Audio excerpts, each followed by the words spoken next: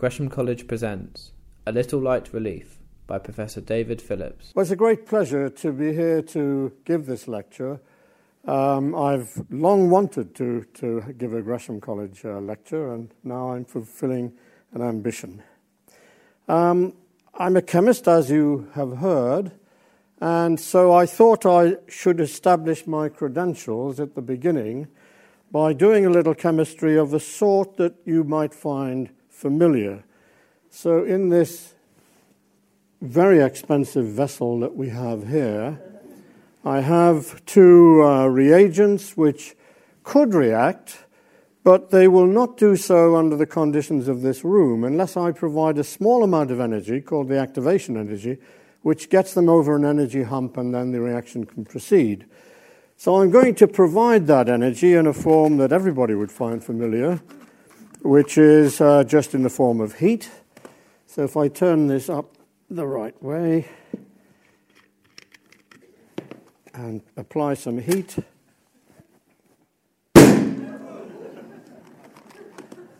well, few would doubt that chemistry took place there.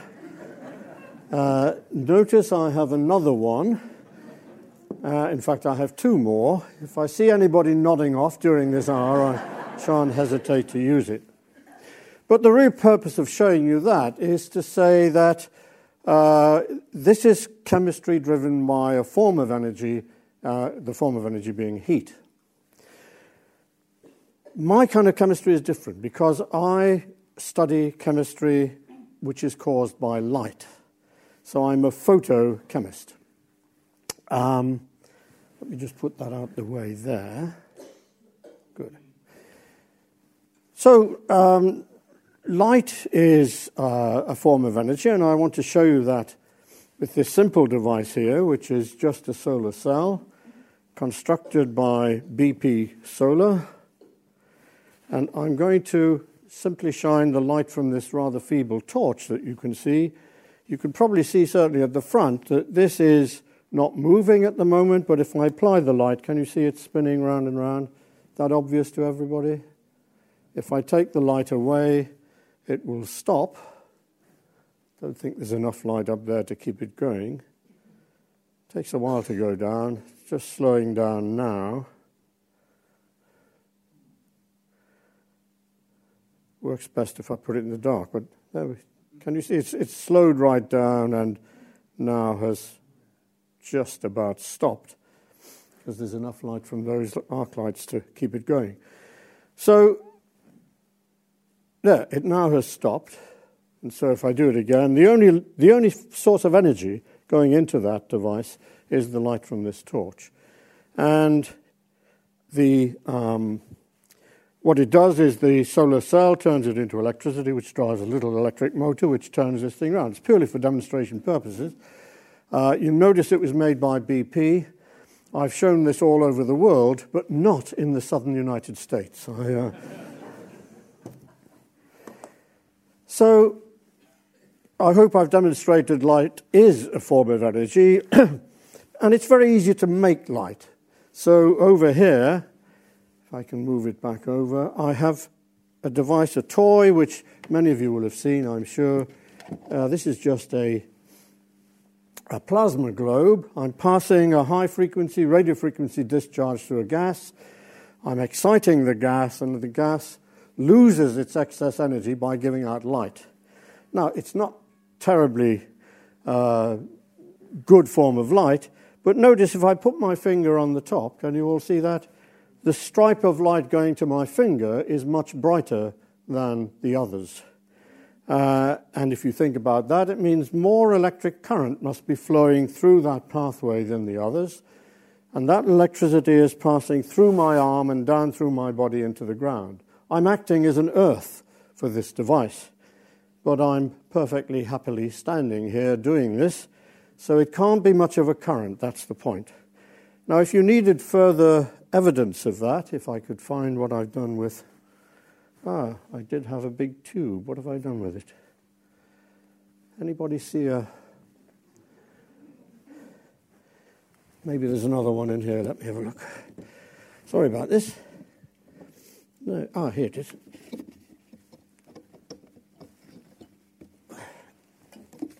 this is the backup. Let's hope it works. Just an ordinary fluorescent light tube, the sort you'd have in your kitchen or your bathroom. And if I hold it near there, can you see it all lights up? Now, you know these things don't light up spontaneously, so there must be an electric current passing through the tube and then down through my arm. And if you wanted final proof of that, if I hold it halfway down, only half the tube lights up, all right? And the point of showing you that is that it takes a tiny current to produce a considerable amount of light. It's a very efficient way of producing a form of energy which is incredibly useful in the world we live in. Now, I could talk at great length about all kinds of things, chemistry in the atmosphere, photosynthesis, but I've restricted my talk today to something which has interested me for all of my research life, and that is the reactions of molecules when they're excited by light, and in particular the applications of that subject to medicine, because I think most of us are interested in our own welfare. So, where did this all begin? Well, in its modern form, photomedicine started with a man called Niels Finsen. Now, I need to find out how to do the slides, which the next slide should be. Oh, well, that just explains in some detail what photochemistry is. And I thought, well, it's the end of that one. I have a spare, so it's all right. I've produced some notes for you to take away, and you'll see some of the description here in the notes, so I won't bore you with it now.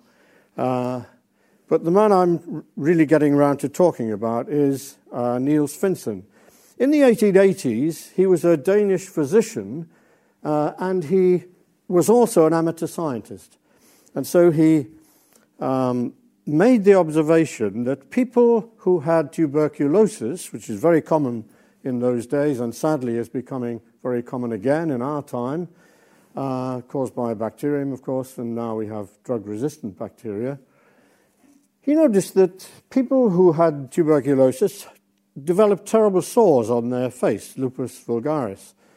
And he noted that in Denmark, there were fewer people exhibiting these sores than there in the summer months than there were in the winter months. And so he reasoned that maybe the sunlight was curing the sores. Not curing the TB, but curing the sores. So he decided to do an experiment. He got hold of a patient with terrible facial sores, and here's my patient with terrible facial sores, can you all see? And he got hold of a newly available carbon arc lamp, which I have here, and he just took a patient with the sores and applied the full output of the arc lamp onto the face of the patient, with a nice singeing result there. And that, sadly, is what happened to the patient. The experiment was a total disaster because he didn't cure the sores, but he did give the patient third-degree burns, which he was able to treat, of course. Well, a lesser man might have given up at that point, but he started to reason, what had I done? What had he done? And lost the control. There it is.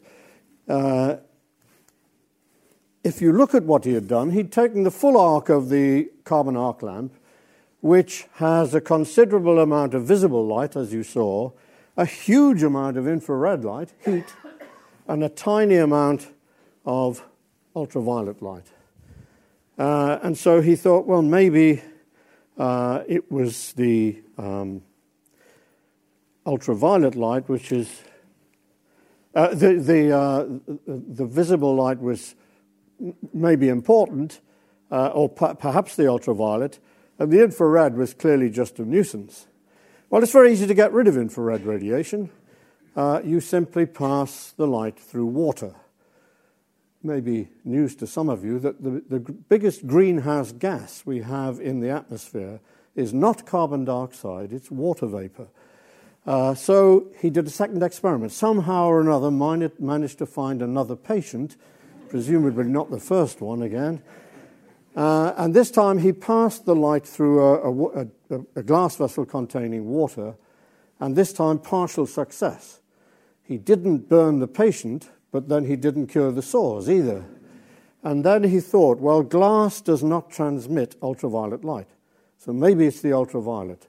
So he then produced a quartz vessel which transmits ultraviolet with the water in it, and sure enough, he was able to successfully treat a patient, and here you see that patient, an early photograph.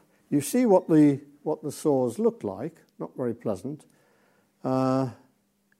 This is afterwards. Of course, it doesn't happen instantaneously. You have to wait a little while and the scabs drop off, and then she looks perfectly normal. And you'd think she'd be smiling broadly now, wouldn't you? But she was a Scandinavian lady, and they didn't smile too much in those days. And if you have any doubts about that, just read some more Ibsen, and you'll find out all about it. So he started it off, and it sounds like a trivial experiment he did, but for the treatment, he was awarded one of the first Nobel Prizes in medicine in the year 1903. So it was figured to be something of worth. So what's the modern subject now? Well, it's the effects of light on the skin. It's the uses of light to diagnose medical conditions. It's the therapeutic effects of non-laser light, and it's the use of lasers. And I want, in the time I have available, just to briefly touch on many of those things. So let's start with the skin. The first effect of light on the skin is very positive, and so I have a plus put against it, and that's the production of vitamin D. If you don't have enough vitamin D as a child, you develop the condition rickets. And here we have 3 infants. The one in the middle is normal. These children, both on the outside, both have rickets. And because vitamin D fixes calcium in the body, if you don't have enough of it, you don't fix the bones properly, and so you develop this permanent state of affairs. So, it's a condition which has been relatively unknown recently, but in Victorian Britain, where people worked in the great Satanic mills and went to work in the dark, came home in the dark, didn't see any sunlight during the day, it was very common in Victorian industrial Britain. At the same time, it was virtually unknown in India because of the strong sunlight that they experienced. Sadly, in our day, it's becoming a problem again because particularly in northern cities, particularly amongst immigrant populations from South Asia who have the habit of covering up their bodies, they don't get enough sunlight. But it's easily recognized and easily treated with a dietary supplement. I mean, there's no problem there now. So that's a plus. I've also put a plus here against tanning, the coloration of your skin, and it doesn't matter what color your skin is, it will darken under the influence of ultraviolet light from the sun. It's just much more visible in a Caucasian skin than it is in other skins. And we tend still to associate tanning with a feeling of well-being because it usually happens when we're on holiday somewhere nice. We deliberately expose our skins. And whilst that's good for your vitamin D production, it's really not very good for the condition of the skin because tanning is trying to protect it, the skin trying to protect itself against degradation by the sun. And the 2 effects of too much sunlight are aging and skin cancer, and I talk about both of those. So let's do a little experiment, perhaps. I'd like you to grab the skin on the back of your hand, and when I say go, just see how long it takes for the skin to go back in position. Ready, steady, go. Now, we haven't got many young people here today, if I can be so insulting. But youngsters, the skin goes back immediately because they still have a young, elastic skin. When you get older, and I'm a good example, you lose that elasticity, so people in the front can testify that when I let go, it still hasn't gone back into position now. So the skin on the back of my hand resembles that of an elderly lizard. And why? But I can show you this. Well, I won't show you, but there's skin elsewhere in my body which looks young and fresh and relaxes immediately back to where it came from. So what's the difference between the skin on my hand and the skin on my body? Well, I've been staggering around this planet just short of 77 years, and all of the time I've been alive and working and living and doing general things, I have not covered up my hands. So there has been a cumulative dose of ultraviolet light from the sun on my hands, which have led to the degradation of the skin, which is a one-way ticket. Once it's gone, it's gone. You can't get it back again. Despite what it might say on some very expensive potions you might buy and see advertised in magazines, don't believe it. You can lubricate your skin. You really cannot rejuvenate it. So, it is very common to have this kind of skin degradation. This man is an interesting case. He's a truck driver in Arizona. Arizona has very strong ultraviolet light. And he was in the habit of driving with his window down. And you can see the result. He has a degraded skin on this side, which is what was receiving the direct sunlight, and rather younger-looking skin on the other side. And he became a kind of celebrity because of this deformity, if you like. Well, I like to show young people a picture of a lady who maybe you sort of enjoyed this experience too. Quickened the pulse of young man when I was 16. This was the film star that everybody loved. And she had a lovely skin, but she was in the habit of sunning herself on the beaches of Saint-Tropez. And so what does she look like now? She looks like that. Notice that there's a lot of degradation of the skin under the chin, and it's not hard to figure out why that is. You get reflected light from surfaces which gets you just under there. It tends to be soft skin which degrades. So when young people see that, they're always appalled by it and they think it's horrible, to which I usually retort, it will happen to you too. And the only difference is what is the rate at which it happens. So the take-home message really for that is if you sunbathe, use sunscreens. Don't get too big a dose all at once. And of course, there are much more sinister things happen, and we're going to come to that a bit later. So there we have a little look at the skin. Skin is interesting, actually. It's counted as an organ in your body, and it's actually the heaviest organ in your body. It weighs many kilograms, and you can't take it off, of course, so you can't really weigh it properly. Right. This is moving towards diagnosis of conditions. It's not so long ago, historically, that you would only seek treatment from the medical fraternity if you had an obvious symptom. You had a fever or an ache or pain or whatever. But many of the diseases that we suffer from are caused by microbes, caused by alien invasion of your body, if you like.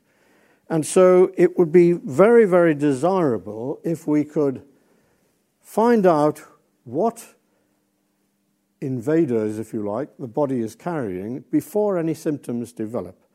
And so screening using immunochemistry, immunometric assay, is very commonly used. So you take an antibody, which is a specific protein raised in your body to lock onto, to recognize by shape, one of these invading species. Take one of these and immobilize it on the wall of a test tube, if you like. Then you add the sample that you're trying to test. It might be blood, urine, any liquid sample, really. And if this is present, this is the antigen, it will lock onto the antibody, schematically represented there. And then the trick is to put a second antibody in, which is labeled in some way. This yellow one cannot bind directly to the blue one, but it will bind to the brown one. And if that has been immobilized on the surface, then you've got your signal that you want. So what kind of light can you use? It used to be radioactivity that was used, but how much more convenient to use light? Well, there are various forms of light you could use. And I want to show you just a couple of them. And I didn't take these out beforehand. This is just a tube which contains two chemicals, and when I break a file inside and mix them, I should get a reasonably bright light from, there we go. And I've got various different colors.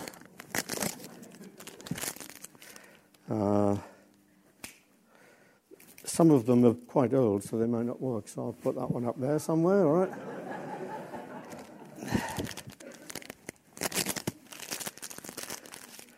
Teachers go hairless when I actually do this in schools. Anybody vote Conservative? There's up there maybe. I'm not going to throw them too far because they are quite solid.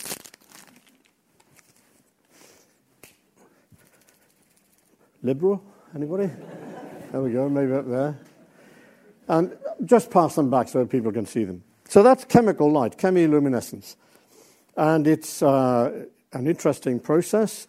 You have, in those tubes, there is some strong peroxide, which reacts with a molecule there, which is an oxalate, and that, an oxetane, sorry. And that produces an excited electronic state which emits light but very feebly. And the dyestuffs are put in which take that feeble light and turn it into much stronger fluorescence. So that technique is actually used in a variety of immunoassays. You can detect pregnancy within the first 48 hours of it being established. I choose my words carefully here. Where you're looking for the human chorionic gonadotrophin, the hormone. So very early on in pregnancy, you can detect it, and sometimes that's necessary. So very early, but not quite as early as is shown there. But not long after this, you can detect the pregnancy. Well, do you have to use chemical light? No. You can use a form of emitted light, which is induced itself by light. And I just want to show you very briefly here with a rather simple and really quite wrong model, but I show it anyway. If you take the hydrogen atom, it has one positively charged species proton at the nucleus, and it has one electron which fills the space, in this case a circle, but would be a sphere in the real world. And when light is absorbed, when light of the correct frequency is incident on this hydrogen atom, you simply jump the electron from one place to another. And that has a huge amount of excess energy now. And it can't do anything with it as an atom unless it collides with something else. And so all it does is wait a little while, and then it drops back down to the original orbital, and light is given out. And that's a luminescence that you would see, a photoluminescence, in fact. Now, there's things wrong with this model, and I won't dwell on them, but the size of the nucleus is absurd, because if this was filling the whole of West Ham Stadium, I choose that wisely since I listened to the news this morning, then the actual nucleus would be the size of a housefly or a pea placed at the center spot. It's tiny, but very heavy. And also, if there are physicists amongst you, you will realize that that transition, a spherical orbital to another spherical orbital, is not allowed by the selection rules in a transition. It has to go to a dumbbell-shaped orbital, which I can't make the ball do that. So, but you get the point, that it's an electron jumping from one place to another. And it happens in molecules too. So you can have a fluorescence from a whole variety of different molecules, and some of them you saw in those tubes. So what do we have here? Well, we have This one absorbs ultraviolet light and gives out blue light. There's a red shift. There's a loss of energy before the molecule emits. That's the most dramatic because you see a big change. This one looks kind of yellowish but has a bright yellow fluorescence.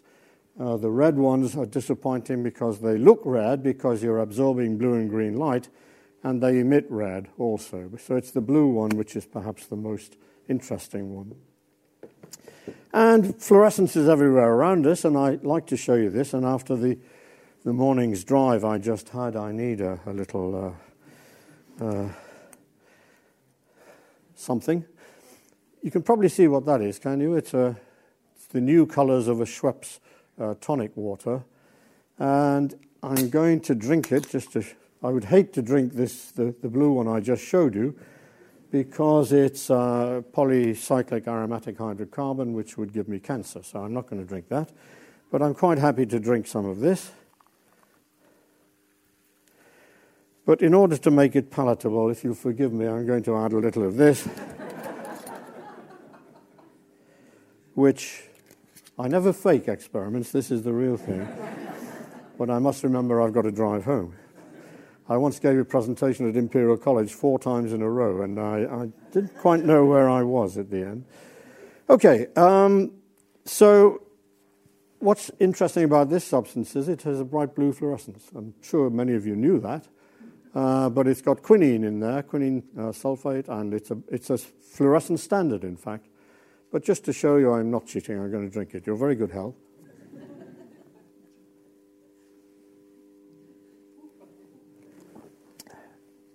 Who says there are no perks in giving academic lectures? All right. Using fluorescence has revolutionized biology and medicine in the last 15 years.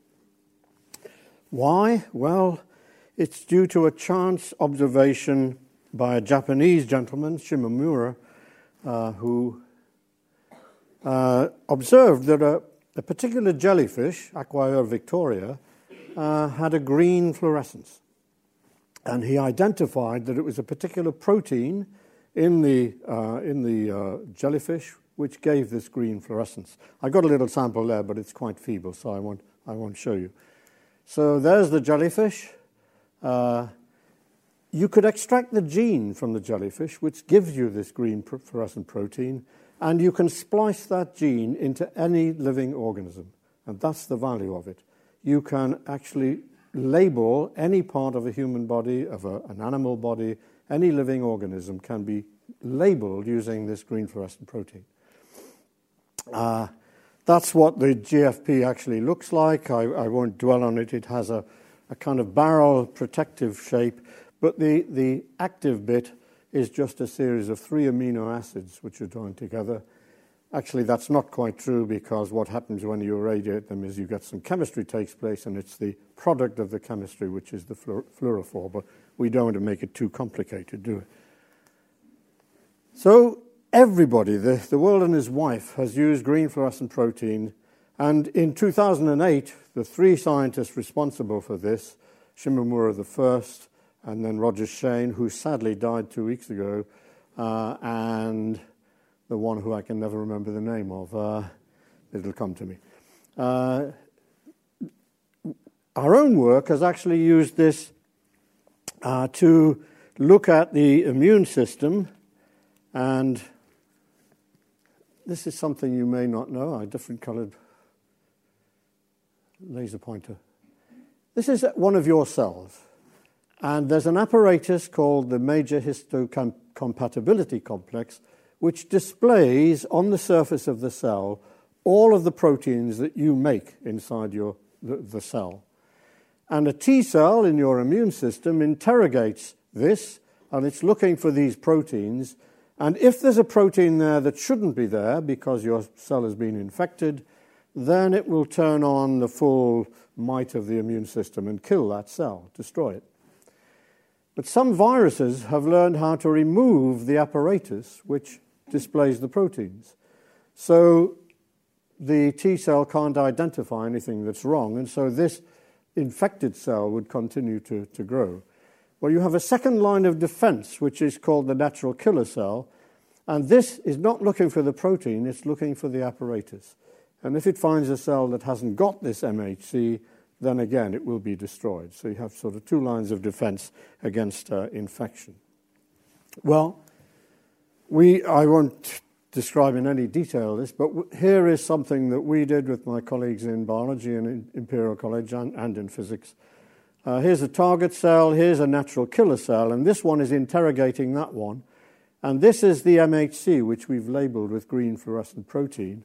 And what occurs is, as soon as there's contact made between these two, all of the MHC in the outside of this target cell will migrate to the synapse, the junction between the two cells. And that happens very quickly, in a matter of seconds.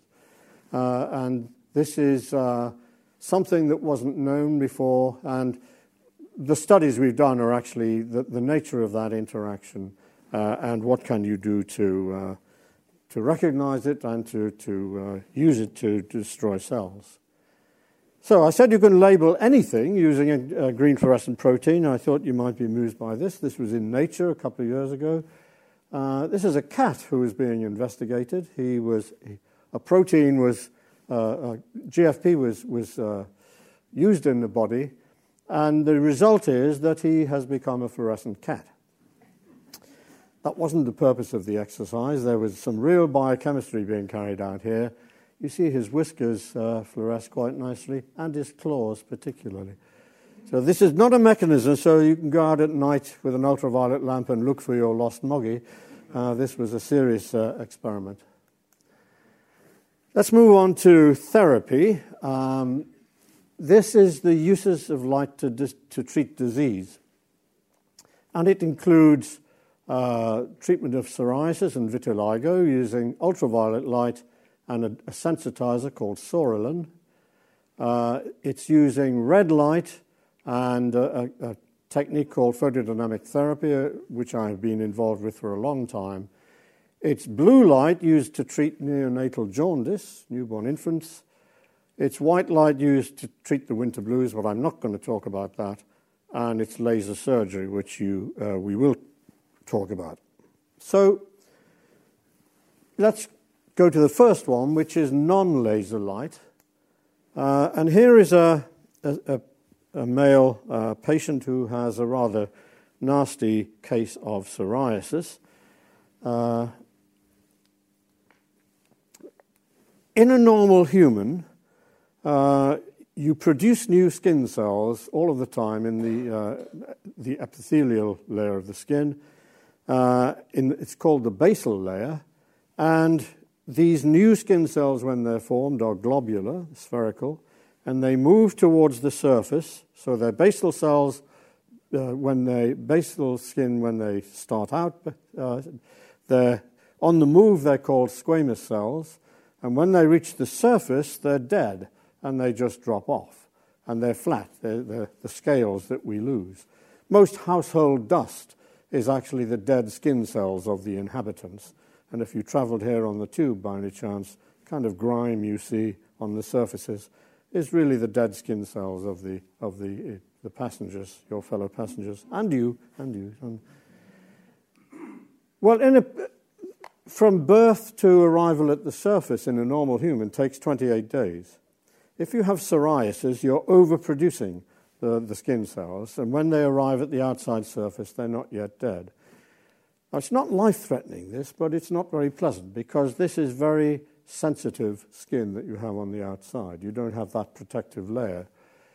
And what is done in the PUVA treatment is to sensitize the skin either through an injection or topically, a substance which absorbs ultraviolet light, turn on a UV lamp, and all of these skin cells die and drop off. And so for a period of time, the skin is normal, but it's a treatment of a symptom, not a treatment of the cause of the disease. So you have to have it on a fairly regular basis. Similar treatment, but different medical condition, if you like, is vitiligo. You have pigmented cells in your skin, melanocytes, which have melanin in them, and under the action of sunlight, of course, they're the ones that turn brown. if you lose that pigment, then you get a white patch. And I think many of the older people in the audience here will know that that's quite common to see white patches on your skin. It doesn't hurt you at all, there's no problem. But if you have a pigmented skin, particularly if you're young, it's really very disfiguring. Treatment is the same. You simply use an ultraviolet laser and this sensitizing dye, which destroys the outer layer of the skin, and underneath the skin for a while is perfectly normal. So that, again, is treating the symptom. Here we're going to see that we can treat the cause. If you want to taste some bacteria, just run your tongue over your teeth, and what you're tasting is that stuff, plaque, which is the living, dying, and dead bacteria in your mouth. You have more than 500 different types of bacteria in your mouth alone. What makes you recognizably you and uniquely you is the DNA in your cells. For every one of your cells that you're walking around with, there are something like 9 bacterial cells in your body. Most of you, in fact, is not you. So what can these bacteria do in the mouth? The results of 2 bacteria shown here. This is Streptococcus mutans, which turns sugar into acid and eats through the enamel, tooth decay. And this, you can see that the gum is receding here. That's gingivitis. Piriformis gingivalis is the bacterium which causes that. And if this is not treated, your teeth will just fall out. If this is not treated, then it's very painful and your tooth will have to be extracted. So either way, it's not good news. So how can you treat this? Well, we use the old Roman method of a physical action to dislodge a lot of these bacteria, but we try and augment it by using a bactericide in toothpaste. We actually tried to use a clever system using light. Now, what we did was the result, this is not an oral bacteria, this is methicillin-resistant Staphylococcus aureus, which acquired hospital infection was really quite nasty, caused a lot of deaths. And in this case, in a laboratory experiment, we had just over 100 million of these bacteria alive. We added a small amount of a sensitizing dye, irradiated for about 30 seconds or thereabouts, and all of the bacteria effectively died. So it's a very useful way of sterilizing the mouth. We even went as far as inventing and patenting a laser toothbrush. So out of the bristles of the toothbrush came red laser light, which is what one needed. We failed because we couldn't get a toothpaste manufacturer to put this absorbing dye into the toothpaste. They said it was too expensive. It was actually this dye here that I got. All right. So killing bacteria is something of enormous importance. It's of use in dentistry. It is of use in surgery also, and particularly since the antibiotics we're using are becoming ineffective in treating some bacterial infections. And so any new strategy should have some use. Let's talk about lasers in medical use. An infrared laser, a heat laser if you like, this is at very long wavelength, is really just pure infrared. It's a good cutting device. A YAG laser is much nearer the visible part of the spectrum, but is, again, widely used, and it's used for soft tissue laser surgery. Ultraviolet lasers, some of you may have had this. Excimer lasers are around just over between 200 300 nanometers, that sort of region, and up to 350 actually. And they're used for tissue ablation. You shine the laser on a tissue and it just vanishes with no heat produced. The tissue just disappears. and it's used for corrective eye surgery for that reason. You can reshape the cornea of your eye so that it focuses light onto the retina, and you do that using an ultraviolet laser. People seem quite alarmed that ultraviolet lasers are extremely powerful. They cause a lot of damage to anything they fall on, but they do not penetrate tissue. So it's only the first micron or so of tissue which ablates, which disappears. And so in the right hands, you can reshape a cornea quite nicely, and so you don't have to wear specs anymore. Diode lasers, like the one I have in my hand, are used for photodynamic therapy. We're coming to that. Femtosecond just means it's very short, high-intense pulses of light, which are used for two-photon excitation, and I'll mention that in just a minute. And then there are all sorts of cosmetic uses of lasers, and various lasers used. If you open any Sunday paper now, you will see all sorts of adverts for cosmetic uses of lasers.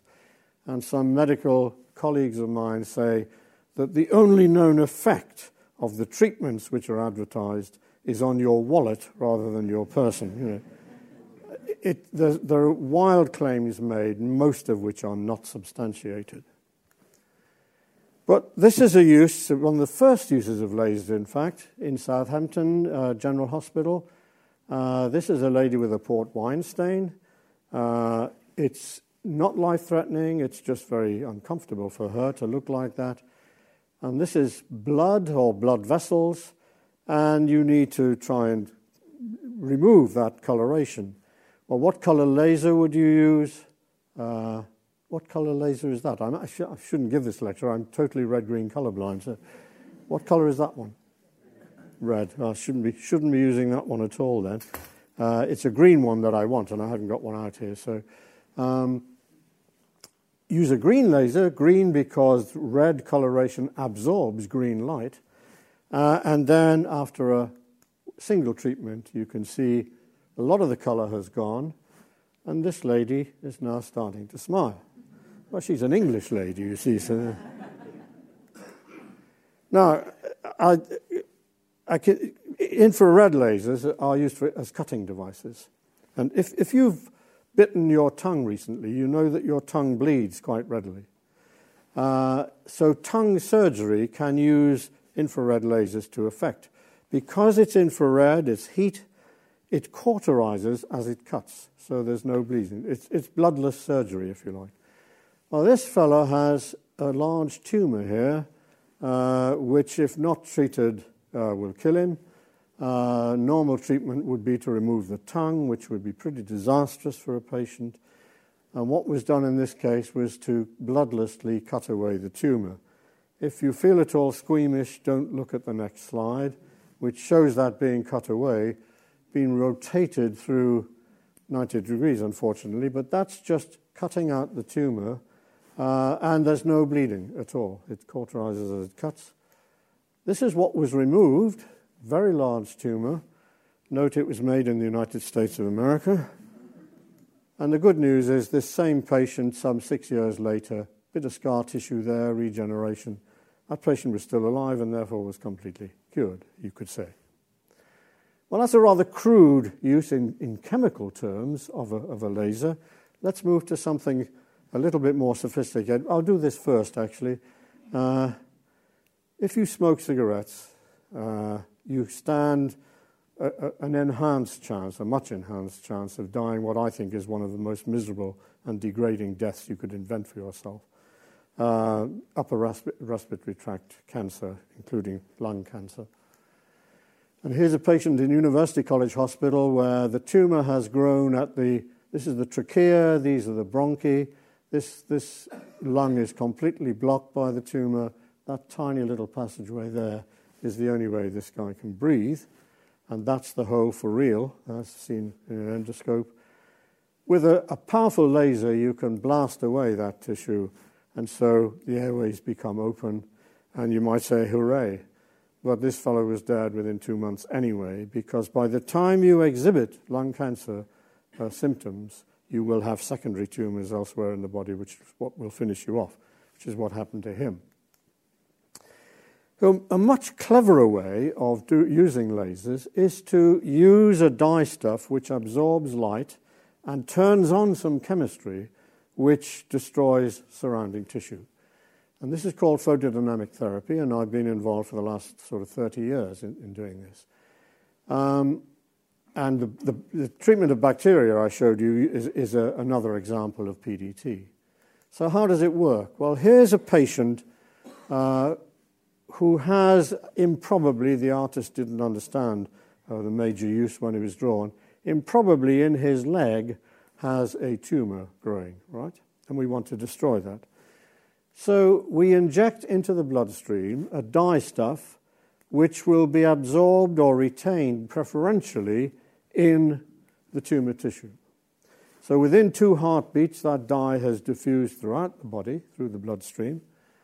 And if you wait a little while, you'll see there's more of this dye stuff in the tumor than there is anywhere else except the liver. You cannot use this treatment on the liver because the normal liver is the excretory method of removing this dye. So the liver will always have normal liver will have a lot of dye in it. But there's a targeted tumor, so then you simply put red laser light, so it is the appropriate color this time, into the dye. So the dye must absorb red light, so it has to be blue or green in color. And that turns on some chemistry. There's the dye absorbing the light. It actually produces a special form of oxygen called singlet oxygen, which is the therapeutic agent. That is what kills the cell. And so you destroy that tumor. You cannot get resistance to it because you can't get resistance to singlet oxygen. And also you turn on a process called apoptosis, which destroys cell signaling inside the cell, will result in an amplification of the damage. So a damaged cell will signal to surrounding cells that they should kill themselves, and that sort of amplifies the damage. That's called apoptosis. So let's just have a look at a little of this. Here is a patient who has been targeted using the dye. You turn whatever color the dye is, not as dramatically as that. And then you can look for where the dye is by using fluorescence, because these are chosen to be fluorescent dyes. And this one, which one have I got? This is the amphiphilic one, I think. But can you see just, if I put it against there, can you see a dark red fluorescence there? So if you looked for the fluorescence, you can see where the dye is, and that tells you where to point the laser.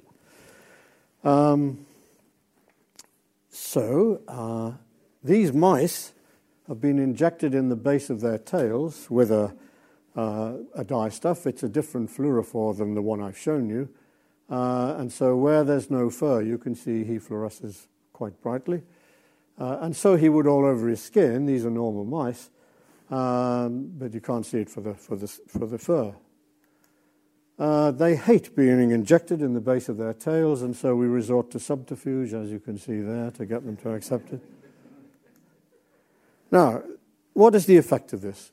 This is a patient who has a basal cell carcinoma, skin cancer caused almost certainly by exposure to sunlight. It does not metastasize. It does not move to other organs of the body. It simply will grow in situ, already quite large. If nothing was done, it would simply envelop a large part of her face. Normal surgery would dig deep to remove all of the tumor tissue so it doesn't regrow. She'd certainly lose the bridge of her nose. She might lose that eye.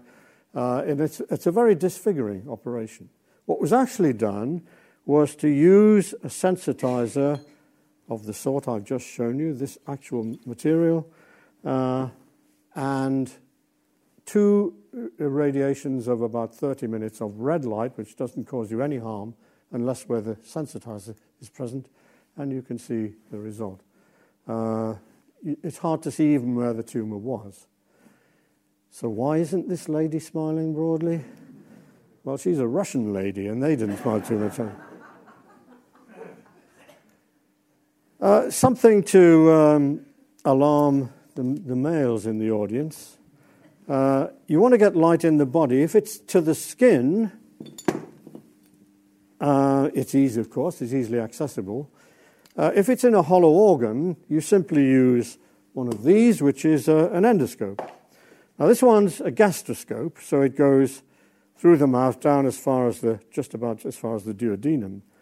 Now, I'm not going to ask anybody to volunteer, even though I have cleaned it. But can you see, when I imagine it's now down in my insides, and I can steer it in any direction I want. Can you observe that, the way it's being steered? So you can look round corners inside the body, and of course what you then do is you put a high-powered laser down here and do the chemistry that you want in situ. And so this is a gastroscope. The bigger brother, of course, is a colonoscope. No prizes for guessing where that goes. And this is an old-fashioned one, I have to say. This is a bundle of about 10,000 individual fibers down which the light goes and is recovered. A modern endoscope would use a CCD camera chip on the end and give you a resolution equivalent to 100,000 of these fibers, but it can be very small. So if you have to have endoscopy of any form, make sure you go to a hospital which has the most modern endoscopes which are available. It'll be a much more comfortable experience for you, I think. Right. So this gentleman that you see on the slide here, again, this is University College Hospital, with whom I had a long collaboration. He's got a much smaller version of this endoscope inserted in an obvious place because he's suffering from bladder cancer. It's a form of bladder cancer which does not metastasize, it stays local, but has to be treated periodically. So the before and after are not very dramatic. That's the wall of the bladder, and that is a tumor which is growing relatively slowly but has to be treated. This is after the PDT treatment, and that tissue is now all dead, so it just falls away and is excreted in the normal way.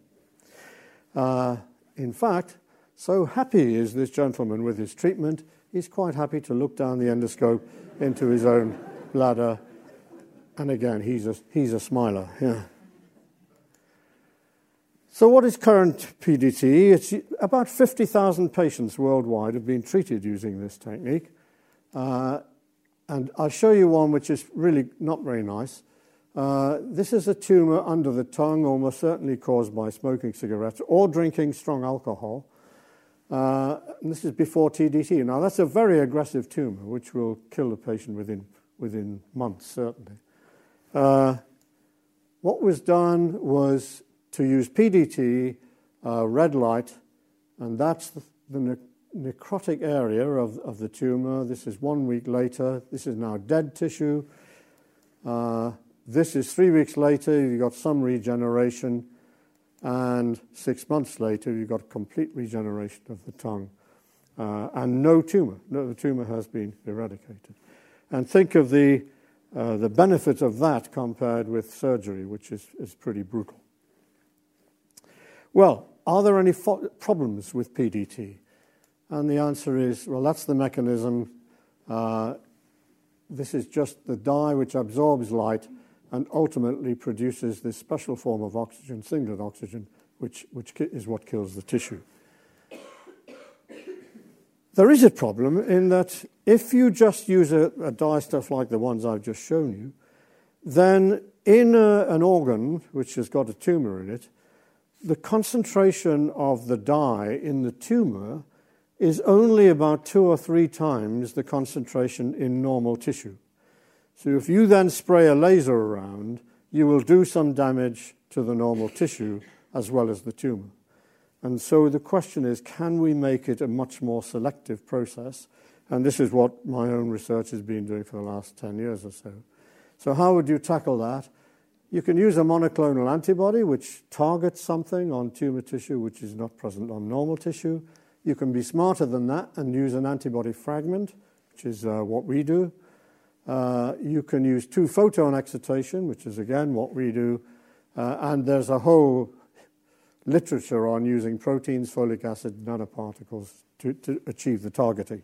So I haven't got time to go through that, so I'll just tell you a little bit about ours.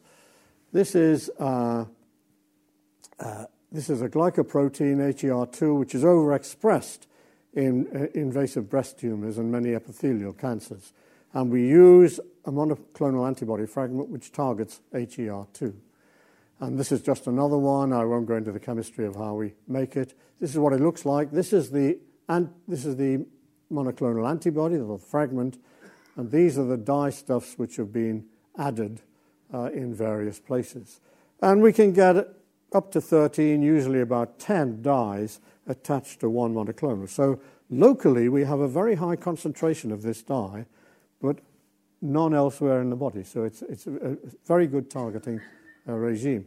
50 to 60 to 1 in favor of the tumor compared with the normal tissue. Right. So does it work? Well, yes, it does. This is 3 mice that have a human cancer. The free sensitizer doesn't do much. It slows the growth down for a while and then the growth takes off. But if you target it in the way that we did, you completely eradicate the tumor within a couple of weeks. So that it's much, much better than conventional PDT using these targets. And I don't know why that's there, but I think 2-photon excitation is another way, and we don't have time to talk about that. But all this shows is that we have used one of the dyes made by my colleagues in Oxford University, Harry Anderson, and we've looked at a blood vessel, and with 2 photons, which are infrared photons, not ultraviolet, you can actually seal the blood vessel, so you starve the blood supply to the tumor, and you kill the tumor that way, and that works quite well. But it's another example of photochemistry, if you like.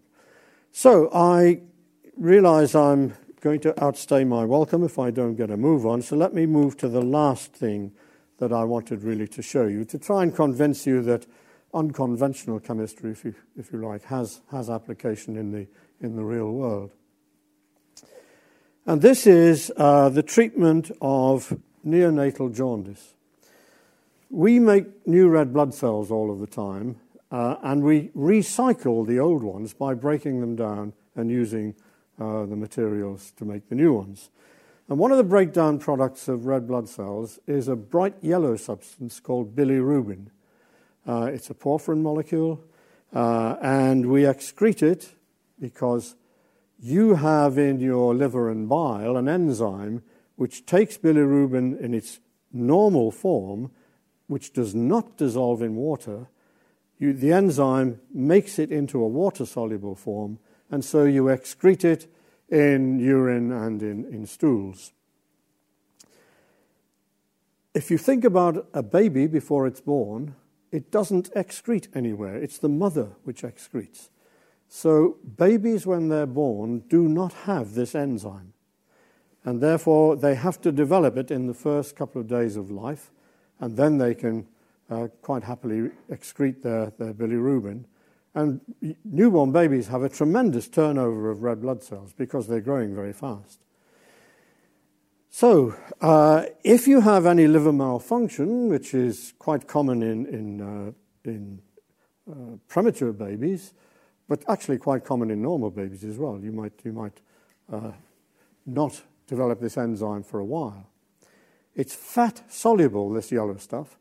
You have a lot of fat just under your skin, and that's where it goes, and hence the yellow color. Jaundice is just means you've turned yellow. Well, this remarkable lady shown on the slide here, her name is Judith Ward. She was a maternity sister in an Essex hospital, and she used to take babies out into the sunshine because she thought it was good for them. So she'd take them out, strip them down to their nappies, lie them in the sun, presumably in the summer and not in the winter in Essex, and no one thought much of it until one day she took the baby back in because there was a ward inspection by a doctor. The doctor removed the nappy, and where the sunlight had not penetrated, he was a bright yellow colour. The rest of his skin was normal Caucasian. And the medic realized that this was a way of treating. He didn't understand the chemistry, but this was a way of treating neonatal jaundice, which, if untreated in severe cases, will kill the child. So it had to be done. So this was in about 1955-6. Within a couple of years throughout the Western world, this was a form of therapy which you will still see in maternity hospitals today. You simply irradiate a baby with blue light. Why blue? Well, the yellow color it's yellow because the dye which is there is absorbing red and blue light. Blue is the most energetic, so it's convenient to use blue light. And so you will see about 10% of all babies when they're first born will have this simple treatment. There you see my nephew having his strong family resemblance, I'm sure you will recognize. They cover the eyes just to be on the safe side because blue light is quite energetic, and sometimes there's a little bit of ultraviolet light in the lamp. And after a few treatments, the baby develops the enzyme. You don't need any further treatment. So I thought it might be nice to finish off. Incidentally, the chemistry is there for any chemists amongst you. This is bilirubin, and it has... I keep losing the... What is this one? It has two double bonds there and there. And it has carboxylic acid groups elsewhere. And all that happens when you shine a light on this baby is that you cis-trans isomerize about that double bond, open the molecule out, and it then becomes water-soluble. It's been an interesting investigation to get that far. So I thought it might be nice to finish off by showing you a real baby having this treatment. And all the time I've been speaking in here, there has been a baby sleeping. And here he is, my pride and joy. This is Mike, and I call him Mike because he was made, the first baby I ever had, which was broken some time ago, I called Bobbit, and we won't go into that, but that was made by a glassblower in the University of Southampton called Mike Kaplan, who sadly died of cancer about 10 years ago. So when my next generation baby was smashed to pieces by British Airways en route to Berlin, the people in Southampton heard about this and, unknown to me, made me a new baby, rather handsome baby, I think. Very well endowed, you notice. And so we christened him Mike in honour of the glassblower who made the first one. Well, what's remarkable about Mike is that in his legs he has the authentic material, bilirubin, in its fat-soluble form, which causes jaundice in newborn babies. And I want to show you that he can't remove it, so I'm going to, if I can find I should have a funnel somewhere, because otherwise I'll spill it all.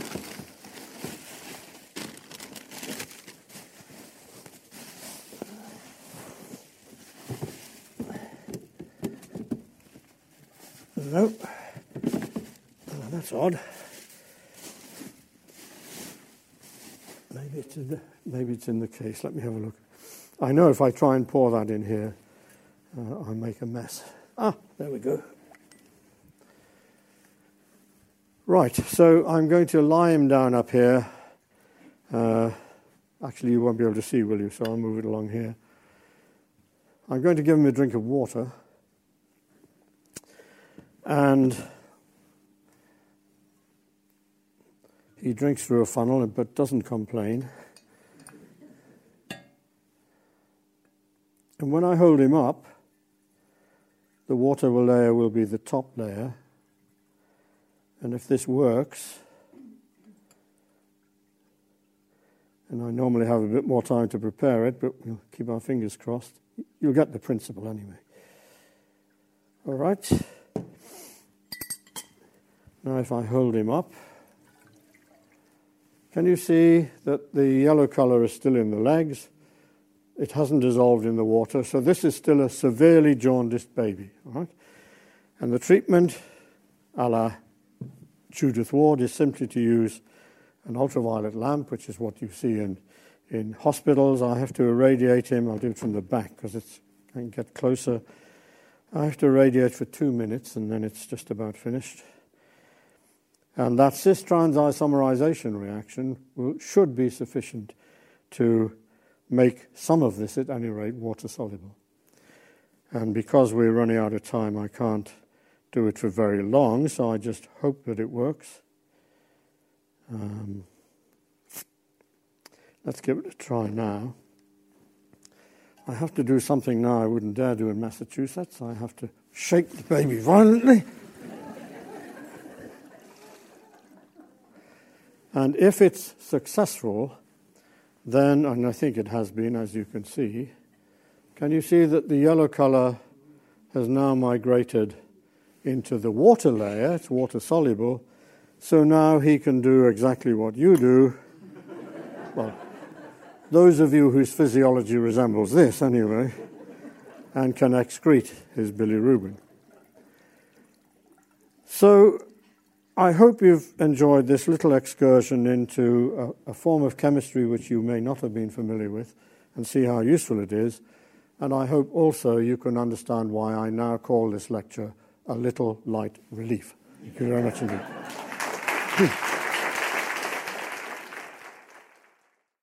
For more information, please go to www.gresham.ac.uk.